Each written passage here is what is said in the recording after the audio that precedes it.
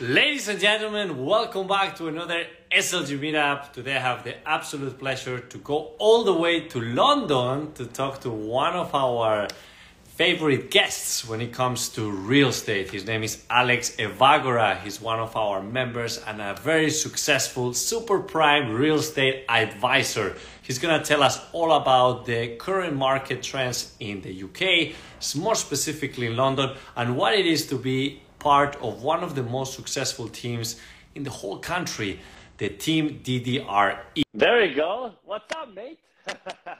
How you doing? Here he is. Very good. Hey, And you, hello. Alex? How are you? Very well, thank you. Nice to see Absolutely. you. No, Thanks the for having pleasure me. is mine. And look, what a contrast, right? Like sunny, good weather here in Miami. And how is it over there in London? Oh, dark and wet. Dark and wet Cool. and Well, cold, listen, freezing there's cold. always something amazing Yeah. to do in London, which is why I really believe that the real estate market there is so amazingly growing over the past years. It's just that What's it's that? amazing. So I'm really happy to have you here with us today because I really want us to discuss what it is, not only to be part of one of the most successful teams in the whole city or country, I would say, but to also be working on some incredible deals and these incredible homes that we get to see through your social media. And I wanted to have a little bit of a summary on how somebody like you ends up joining one of the largest teams and does all these incredible deals in one of the most prime locations when it comes to luxury real estate. Thank you, Alvaro. Okay, so I used to work at a big property company called CBRE, who I think are actually, you might know of them. They're based in LA, American company. You must know who they are. And I saw Daniel from afar. We got to know each other from Instagram. So we're probably some of the first two people in the UK to actually start posting real estate and documenting our days on social platforms like Instagram, Snapchat, and other platforms too. And we saw each other from afar. We DM'd each other, hey bro, I see what you're doing. I like what you're doing. Keep it up. And we built a rapport or relationship Nice. over the DMs. And somebody tagged me when I was employed in a job in one of his LinkedIn posts saying that there was a vacancy in his team when he was at another big company as well himself, Knight Frank, who I think do a lot of work with Douglas Elliman or teamed up with Douglas Elliman, American firm. And I interviewed for the role, and that's where we properly got to know each other. So we had a tea, we went to Chiltern Firehouse, had a good chat, it was a good conversation, and you could tell that our minds were in the right places or going. We saw that the industry was going in the same or similar direction, right? Social media was taking over the industry, and agents started using it to their advantage. We were starting to realize the power of social media, but our peers weren't so much. You've probably seen it. The UK is like backwards. We're so far behind the US, America and the way like you guys do it. content driven, everything is like boo, boo, boo. Especially personal brand as well. It's amazing. I love what you guys are doing. We need to do it more here. I wish the agents in the UK embraced it more. You're leading the way. The way you guys do it. And you work collaboratively. Trying to. I mean, I like the way you guys work as well collaboratively with other agents. So you have buyers represented by buyers agents and then sellers agents, and they end up doing the deal together, correct? So that's something which is becoming more popular here, but we'll touch on that later. Anyway, so Daniel and I, the relationship sparked from then. Then when he went to go and start his own business, by that point I had my own business too. And he said, I want you to come work with me. And so I did. And I left what I was doing, building my own brand, building my own company in central London. And I went and joined him. I realized that if I continued with my own brand and my own company, I would have got to maybe here. But if I joined Daniel, maybe I sidestep, but I can go further. He's introduced me to a world that would have been very hard for me to get into if it wasn't for joining him. This super prime world, the ultra high net worth community, the top 1%. With moments like this, where there is this potential recession, uncertainty, a little bit of tumbling, how do you best promote yourself? That's a very good question. How do you best promote yourself? keep telling people what you're doing. I think this is something that this is something I've had to learn. You've got to learn how to tell people about your wins without it coming across egotistical. Okay, like we just touched upon ego. So if you go onto somebody's social media profile, you might see, oh, we just sold this, we just let that, we just sold this, we just did that. Okay, that's cool, but tell us more about it. How did it happen? How did you get the buyer? How many properties did you show them? Did you show them 60 or 6? Was it really hard? Did you have to pay for loads of Ubers and then waste lots of money? Did you have to take them for a coffee? Were you introduced by a friend? Like, what was the process? You need to document your days and tell people more about what you're up to, and also add value. And they want to see the human side. They don't want to see sold. The real estate market right now in London, how is the situation with everything that we're facing? At the moment, a lot of the ultra high net worth community are away. It's January. People are still getting back into the swing of things. I think things are going to start picking up again in February, albeit we are still very busy. Even with the super prime rentals. So today I was showing somebody houses for £20,000 and £25,000 a week. So what's that? Okay. Around about £1 million a year in rent. So I do both rentals and sales. We were incredibly busy around October, November, and mainly because of the dollar. So as soon as the dollar holders, which is the majority of the ultra high net worth community, dropped by about, 30%? Essentially, people getting 30% discount on property in the UK. And where are they looking in the UK? Prime central London, super prime property in London. Who do they call? There you go. DVRE. So we were incredibly busy. There's 19 of us now in the team. We've blown up recently, and everyone's running around like headless chickens. It's good. It's good times. Right. Okay. And I think things are only going to get better, to be honest with you. I don't think, the interest rates haven't really affected our clients all that much. Not everybody is looking to get a mortgage either. Not everybody goes and gets debt. A lot of our buyers are cash buyers.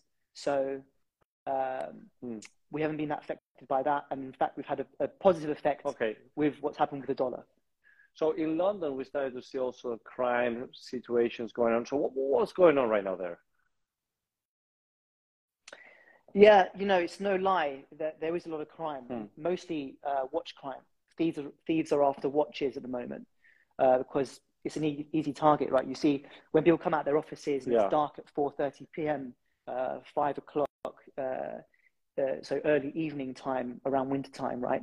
They come out of their offices, they're on their iPhones, texting, and their face is in their phone. They're not paying attention to what's around them. Some guy on their bicycle will come along and take their phone. Okay, fine, yeah. I think that's the majority of cities now. I was in Paris over New Year's Eve. Yeah, it does happen. I mean, look, I think COVID did this as well. COVID, and there's also the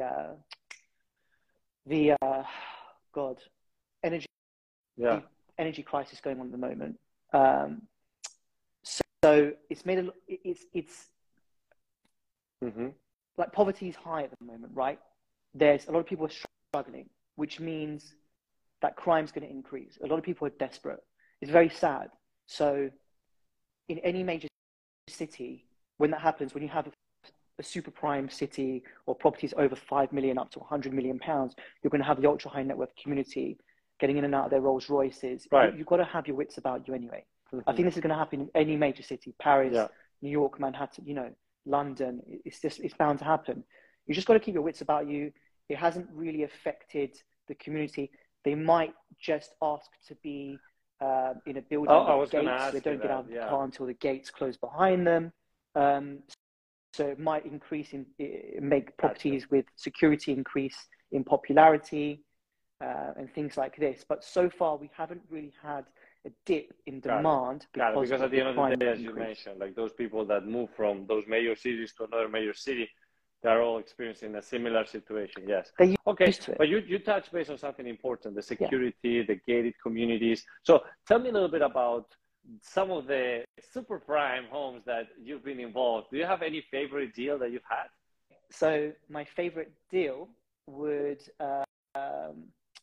probably be a rental deal I did during COVID. The tenant was on her yacht in the Atlantic Ocean at the time.